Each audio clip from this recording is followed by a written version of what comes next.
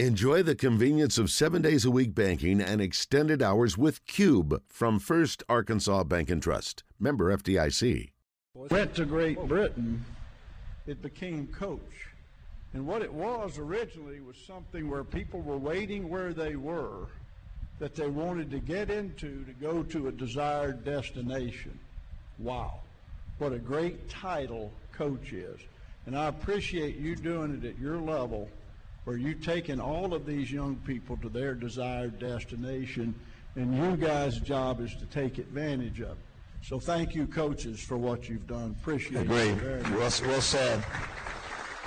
So Coach, we brought you here in 2005. Do you have any memory of coming here other than me not paying you for coming? Anything besides that? I mean, the buzz is appropriate more ways than one. We got radio the buzz, but we got the buzz going on here. I mean, everything's happening. Yes. It's the same way. And I do think you told me you were, wait a minute, what you told me your age is now, you must have been 15 then, right? Yes, time has passed. Of course, you also walked away with a Bulls War trophy. I'll never forget. So for those that you don't remember, it was matter of fact, man, if you'll show number 5, picture number 5 here. This is a picture of you in the Bulls War when you were actually here. There, how about that? Look at that young guy right there. He was handsome. Man. What happened? So that was, you were a finalist in the second year in 1997, and then you won it in 1998. That was a year that obviously we'll get to it in a second, where Arkansas beat Tennessee. I'm sorry, Tennessee beat Arkansas. I was dreaming of that. Yes, that's what I wish should have happened. I'm kidding. Yeah, wishful thinking. But you became the head coach at Ole Miss. So this is a true story. So he becomes head coach at Ole Miss in between when we announced him the winner of the Bulls Award. So who's your longtime SID that was there forever? At Ole Miss. At Ole Miss. Oh, Ole Miss was Langston Rogers. So they just hired him at Ole Miss. So we said, well, you've got to come in. Now, we had not announced him as a winner. I'm sorry. He'd been a finalist. So I called Langston. I said, Langston, I know that David has been hired as a new head coach. He's leaving Tennessee, head coach at Ole Miss, but we need to have him come in. He said, David, this is too busy a time for David. Too busy a time. He's got recruits. This is a new job. He said, if he's not going to win, he doesn't need to come. So this was the third year of the award, so I had to say, what is the correct answer? So I said, Langston, let me put it this way. To keep the integrity of the award where it needs to be, it would well be worth his time to be here in Little Rock on December whatever. And you came in and you won the award, and that was a cool deal. And what do you recall? Of course, you've talked about the Johnny Majors connection with Coach Broyles and Coach. It was significant. At that point in my career, that was the greatest award, the greatest thing that had happened to me individually. Obviously, there's so many great things as team, what I said, but Coach Broyles influenced coaching so much more than people realize, and Johnny Majors was an assistant for him here at Arkansas, and that was our standard. No offense, but I got tired of hearing about Kenny Hatfield as a punt returner, okay? I had punt return. I'm trying to reach that standard. And I wanted to hit him when I ran into him, you know. But Coach Broyles influenced a lot of us, and I developed a friendship, hate to tell you all this, through Coach Royal. And later on in his life, I would go see him, and we would sit down for hours. And he still was trying to compete with Coach Broyles, believe me. I'm so fortunate to have been associated with those people, and that influenced my way of coaching. So I couldn't have been prouder of winning that award. Of course, you grew up, for those who don't know, you grew up in Birmingham, Alabama. You're the heart of Tide Country and went to school at Alabama. What about the influence of Bear Bryant when you were going to school there? Well, it was huge, and Coach Bryant helped me make a decision to move into college coaching. I never had an intention. I was a head high school coach at too young of an age. And Coach Bryant said so many things through the years, and I've got incredible notes. I'm a good note taker. Mal Moore, who sadly has passed away, I went down to Alabama recently, and one of the old heads said, you know what Coach Moore used to call you? And I said, what? A pest. And I said, yeah, I bugged him. I wanted to learn everything they knew. But Coach Bryant told me this, and I think this is true. I've shared this with my nephew and niece. recently. He said, don't go into college coaching, because John Majors had come and watched a practice and said, where do you learn how to coach like that? And I said, well, a lot of people. He said, I'm going to hire you after the season. Well, sure enough, he called. So I called Coach Bryant, Coach Moore, Ken Donahue, and I said, should I go to work for this man? He said, well, he's a good football coach. You'll learn. But he said, don't get into college coaching because you think you love the game or you love coaching. The only reason you should take this job is that you really feel that you can't live without it. And it's interesting about that time, the reason I had time in 2005, I ended up with triple bypass surgery. And I came out of it slow, hard, had to take a year off, and everybody was telling me, if you go back into coaching, it's going to kill you. And I looked at my wife, and I had tears, just she and I said, if I don't go back into coaching, it will kill me. I cannot live without it. And that's the way I wish all coaches could feel, you know. So you come out of high school ranks in Alabama, and you go to work at Tennessee, and this is where you start your career. And one of the biggest things you did, Hannah, if you show picture number 1 here, this is so where it all started, where you started gaining your reputation as the quarterback whisperer. If you have that, Hannah, number 1. Nope, that's not it. Well, listen, I don't know where Jim. Hey, there go Jim. I know. I've played golf with him one time. Don't do it. Coach, he's the only touchdown club speaker that when he came in from outside the parking lot out there was a smoke haze around him before was he barefooted? No, he was not. He was not. Okay, well, he played golf barefooted. I'm not. Yes, that's one of the things. So let's talk about it until they get the picture right. You take that off if you want to. Talk about Archie Manning, Peyton Manning coming to Tennessee. Well, that was an interesting time in recruiting. I think, you know, by this time Philip's the head coach, and he thinks I'm crazy. But Peyton and I hit it off from day one. The hard sell was not as much Archie as it was Olivia, who was the homecoming queen at Ole Miss, and Cooper, the older one, had behaved and gone to Ole Miss, and everybody's telling me I'm absolutely crazy, but obviously Peyton made a decision to come. There's 2 cute things. Well, one cute and one a great compliment to Archie. So when finally Olivia realized, okay, David and Peyton are soulmates, okay, she said, David, do me one favor. And I said, yes, ma'am. Keep Peyton's uniform clean. Archie was in the dirt all the time. Yes, ma'am. And so I call that today, I'm a get the ball out in 2.8 seconds guy. I coached in the SEC, and that's about the average of what you get, or you're going to have something bad happen. So you build your passing game not around yards, but about timing. So when I've gone on in my career, I don't like to give dissertations like I'm doing now on the practice field. If a player held the ball at quarterback, he was going to hear, Olivia Manning, and he knew exactly what he had done wrong. So that was a constant. Then people asked me about Archie. Well, there's 2 things. This one's kind of funny. So in that era, once they signed, you could go down and start coaching them. And I went to New Orleans to coach Peyton because I knew he was eager and hungry. And Archie said, can I sit in? I said, sure. I am the only coach that has ever put Archie Manning soundly to sleep on the couch. I'm coaching Peyton, and he literally starts snoring. What a great coach I am, you know. So, but I will say this about Archie Manning.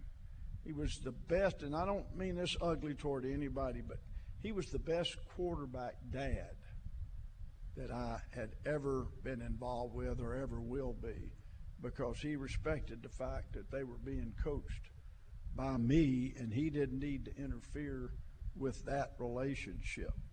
And he knew that I had their trust. And actually, the thing in coaching I may be most proud of is that he trusted Peyton with me. And after that test run, he trusted the next one with me. Right, Eli. So you can't get a better compliment. Did you know, Coach, when you were around Peyton immediately, 6'5", you know, there obviously there's one of the pictures. That's a young Peyton right there. Young Archie. I was about to say that's a young Archie too. Was it didn't take you very long to realize this guy's going to be maybe one of the greats. Yeah, it was a different era. So he came in the summer and had to pay his way to school. You couldn't put people on scholarship until August. So he comes in, and I couldn't meet with him. And I'm not patting myself on the back, but I'm not a rule breaker. I don't want to teach young people that it's okay to rules are for somebody else. But I told him to fill a notebook up with questions, and then get me the notebook, and I could write down, and then he could glance through it. And he's watching videotape in that era, VHS tape, and he brings me 3 notebooks. And I'm like, okay. And I spent hours trying to answer those questions, and they were all spot on, amazing.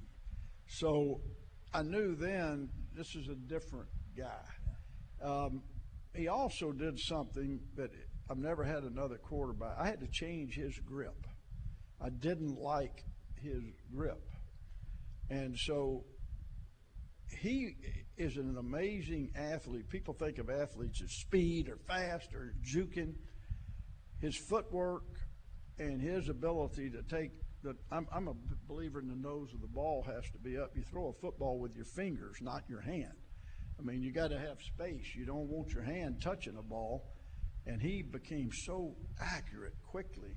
But nobody can master that as quickly as he did unless you're a great athlete. So people get confused as to what a skilled athlete is. You don't have to run 4.2 to be a great athlete. Thank goodness for you and I. Yeah, that's it.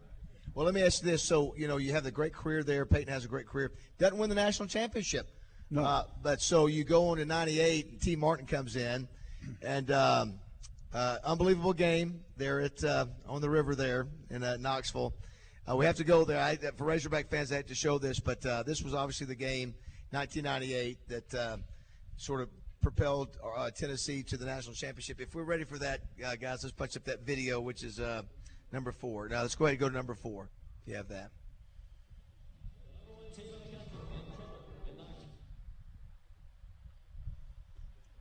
Okay. If not, you'll have to describe it. Well, we're going to have a center. You're Clint Sterner, and I'm going to be Billy. And I'll hit the center and knock him into you. We can replay it. So, Coach, it'll be fun for me. What do y'all think? Can I hit him? So, Coach, sounds like we're having a problem back there. So it looked like Arkansas had this game won, and you had a situation where Clint Sterner drops back with a minute to go. Steps. I think Brandon Burlsworth steps on his foot. Arkansas had a chance to close that out there. What do you remember about that game? Well, first of all, we had played really poorly offensively, and Houston had done a great job in the defensive staff, and they were a great team. Obviously, you could tell by the record. But it shows you what an individual can do. Billy Ratliff was from Magnolia, Mississippi. We had recruited him from down there, and a no name. There was no stars associated. But on that play, he's the one that was the nose guard that hit the lineman hard enough. Hit Brandon. Stepped back, knocked him back, stepped on Sterner's foot. If you've ever had a ball in your hand trying to regain your balance and there's a lot of weight and momentum, that ball comes loose, and Billy Ratliff recovered the fumble. And then that's just part of the story. Phillip knew we hadn't played well, and he gets on the headset. We got to throw it every down. We're not really running the ball. I said, no, we're not throwing the ball a single down. I got those offensive players over there, and I said, there'll be no throws. You ran it every play on that drive to score. We ran it every single play, and we're going to win this football game because all of you are destined to be undefeated, and I don't want to hear anything else about it. So we handed the ball off and went down the field and scored. So as bad as that was for all the Razorback fans and those players, and I feel for them, and for Houston as well, that was earned. That was not just a gift. And people don't see that sometimes. And I still talk to Billy Ratliff, wow. I mean, I get emotional for him because nobody really ever gave him the due that he deserved for what he accomplished on one single play that did allow us to move forward and win a national championship. You win the national championship, you get the opportunity to coach at Ole Miss. first order of business, get Eli Manning to come to Oxford. For sure, and I'd been recruiting him to Tennessee, hoping he would follow Peyton. And as it went on, he told me, he said, Coach, I just don't want to follow Peyton. So what he was going to do was either go to Virginia or Texas. And I was convinced it was Texas. So we played Vanderbilt to finish the regular season undefeated. And I go to the locker room and look at my phone, and it is being blown up by the chancellor at the University of Mississippi. I had no idea that Tommy Tuberville had left during the night, so to speak, you know. And I called him back, and he said, we want you to be the next head coach at the University of Mississippi. I mean, I didn't know what to say. He said, oh, this is Dr. Kayak. Yes, we want you to be the next head football coach at the University of Mississippi. I said, okay. I never asked them what they were going to pay me. I should have learned that lesson from Coach Majors, what he paid me. But so the first thing I did in the bus on the way back to Knoxville was call Archie. Wow. And yes, first call. I called Eli, and then I called Olivia to make sure she still didn't hate me for Peyton going to Tennessee. And I told Olivia, I said, Olivia, we can get it right this time. And she said, yes, we can. And so then I called Eli, and I said, Eli, all bets are off. You're coming to Ole Miss, and I don't want to hear anything else about it. And your mama and daddy both agree 1,000% with me. So fastest recruiting job I've ever done. And that endears you with the fans, obviously, to get Eli to Ole Miss. Yeah, and it was a great start. We didn't have much. We had a building called the UMAA building. We didn't have a video center. We had to have our coaches meetings up there, and then we had to put VHS tapes in a egg crate and carry them down to another building by the stadium where we could meet with our players. And we had 2 locker rooms, and I took the guy building our house and at my own expense improved both locker rooms. Wilson Roberts, rest in peace, Wilson. He gave me a good deal, but it was embarrassing.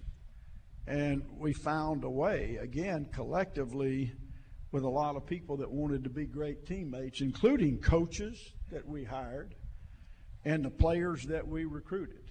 And so that's what football can be. And that's a program. You're not trying to have a great team.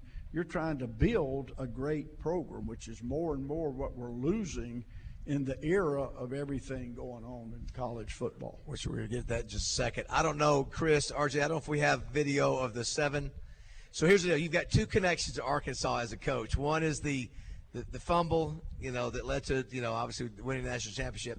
So paybacks are hell. I know. So we had Matt Jones and Eli Manning here at the Touchdown Club a couple of years ago. It was the 20th anniversary of the 7 overtime game, which you were the head coach. Let's just, if we've got that ready, let's try punching it up. This is the last player.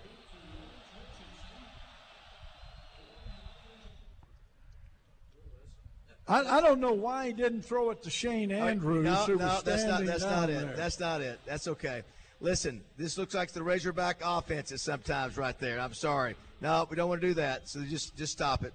So, Coach, what happens on the overtime? You go. Who's this Matt Jones guy? They keep putting in. I had no idea who he was, and I'm telling you, I'm lucky that I'm not a person that carries a firearm, because I may have shot him on that night.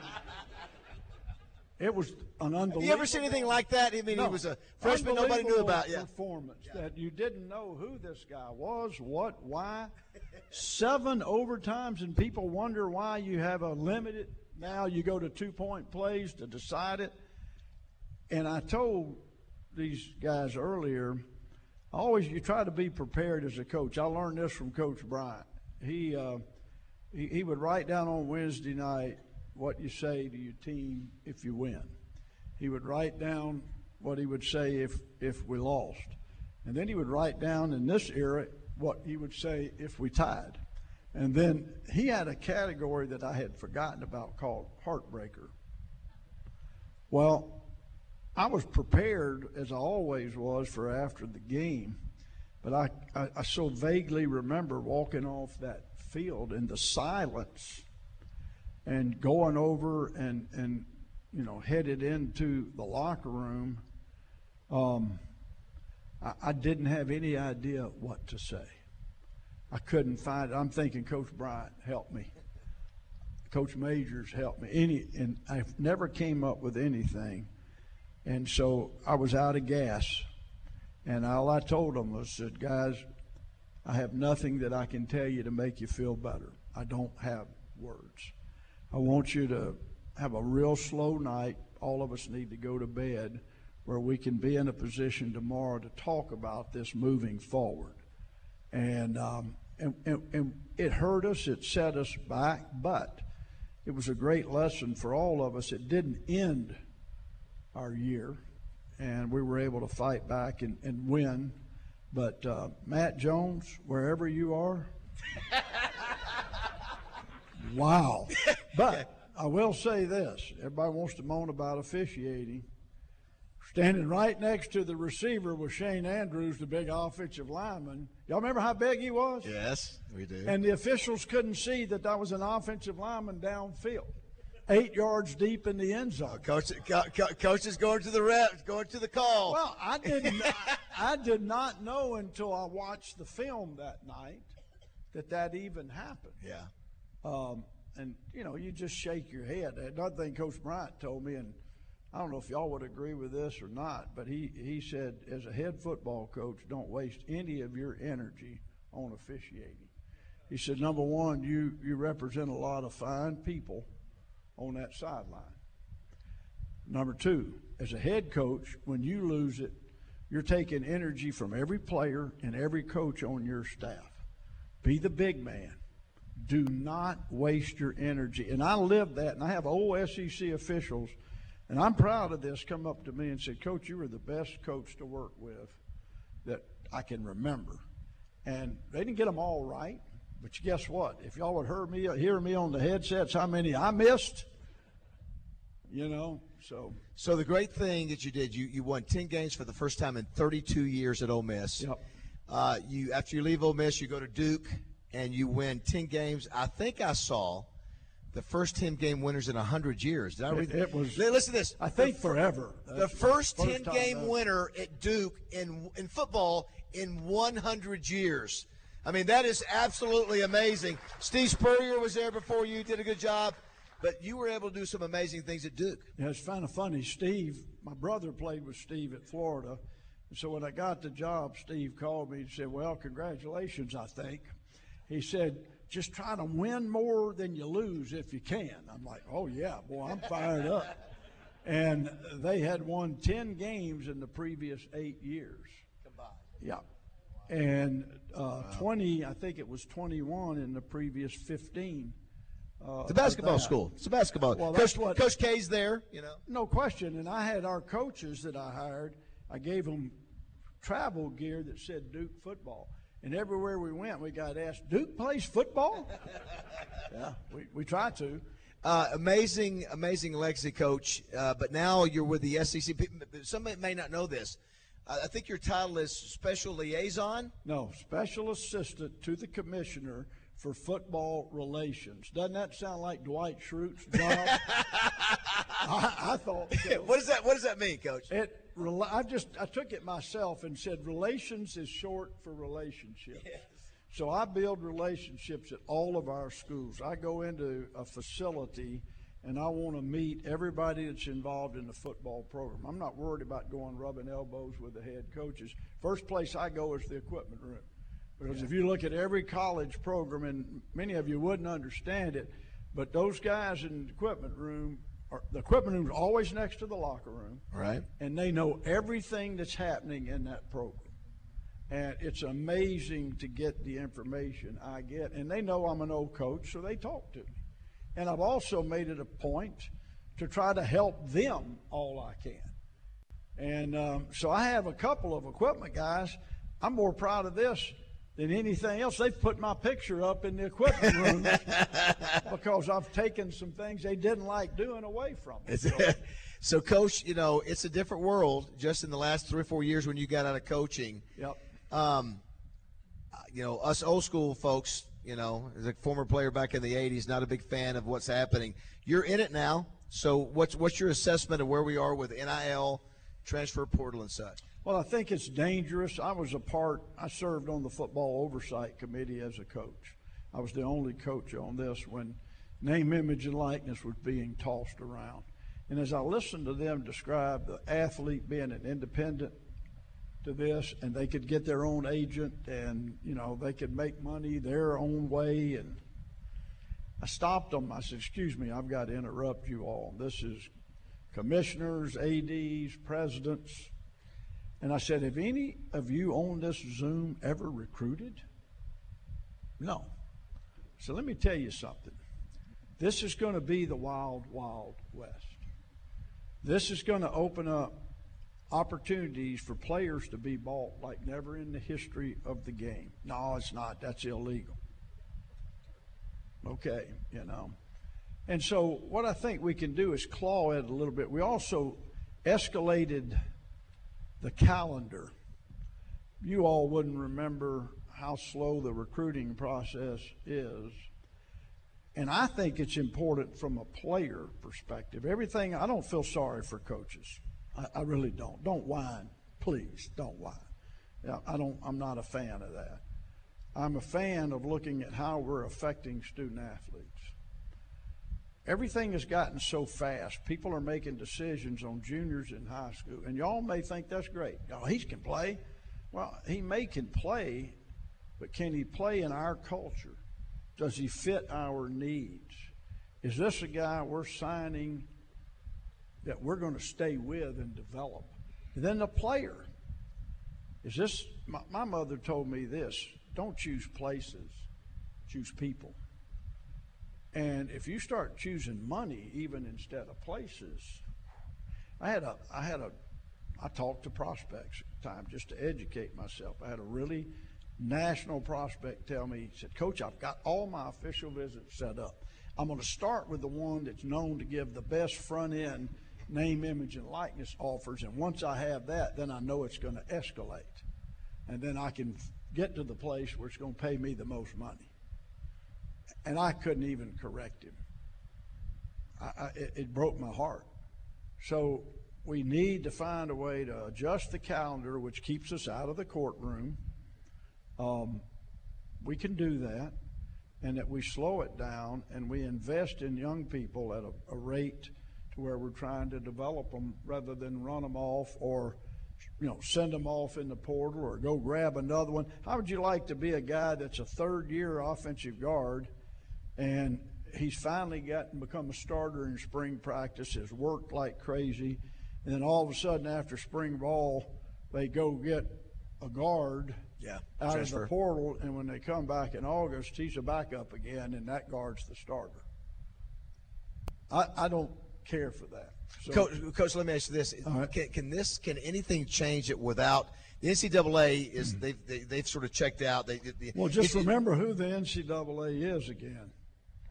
It's institutions, right? They work for us, right?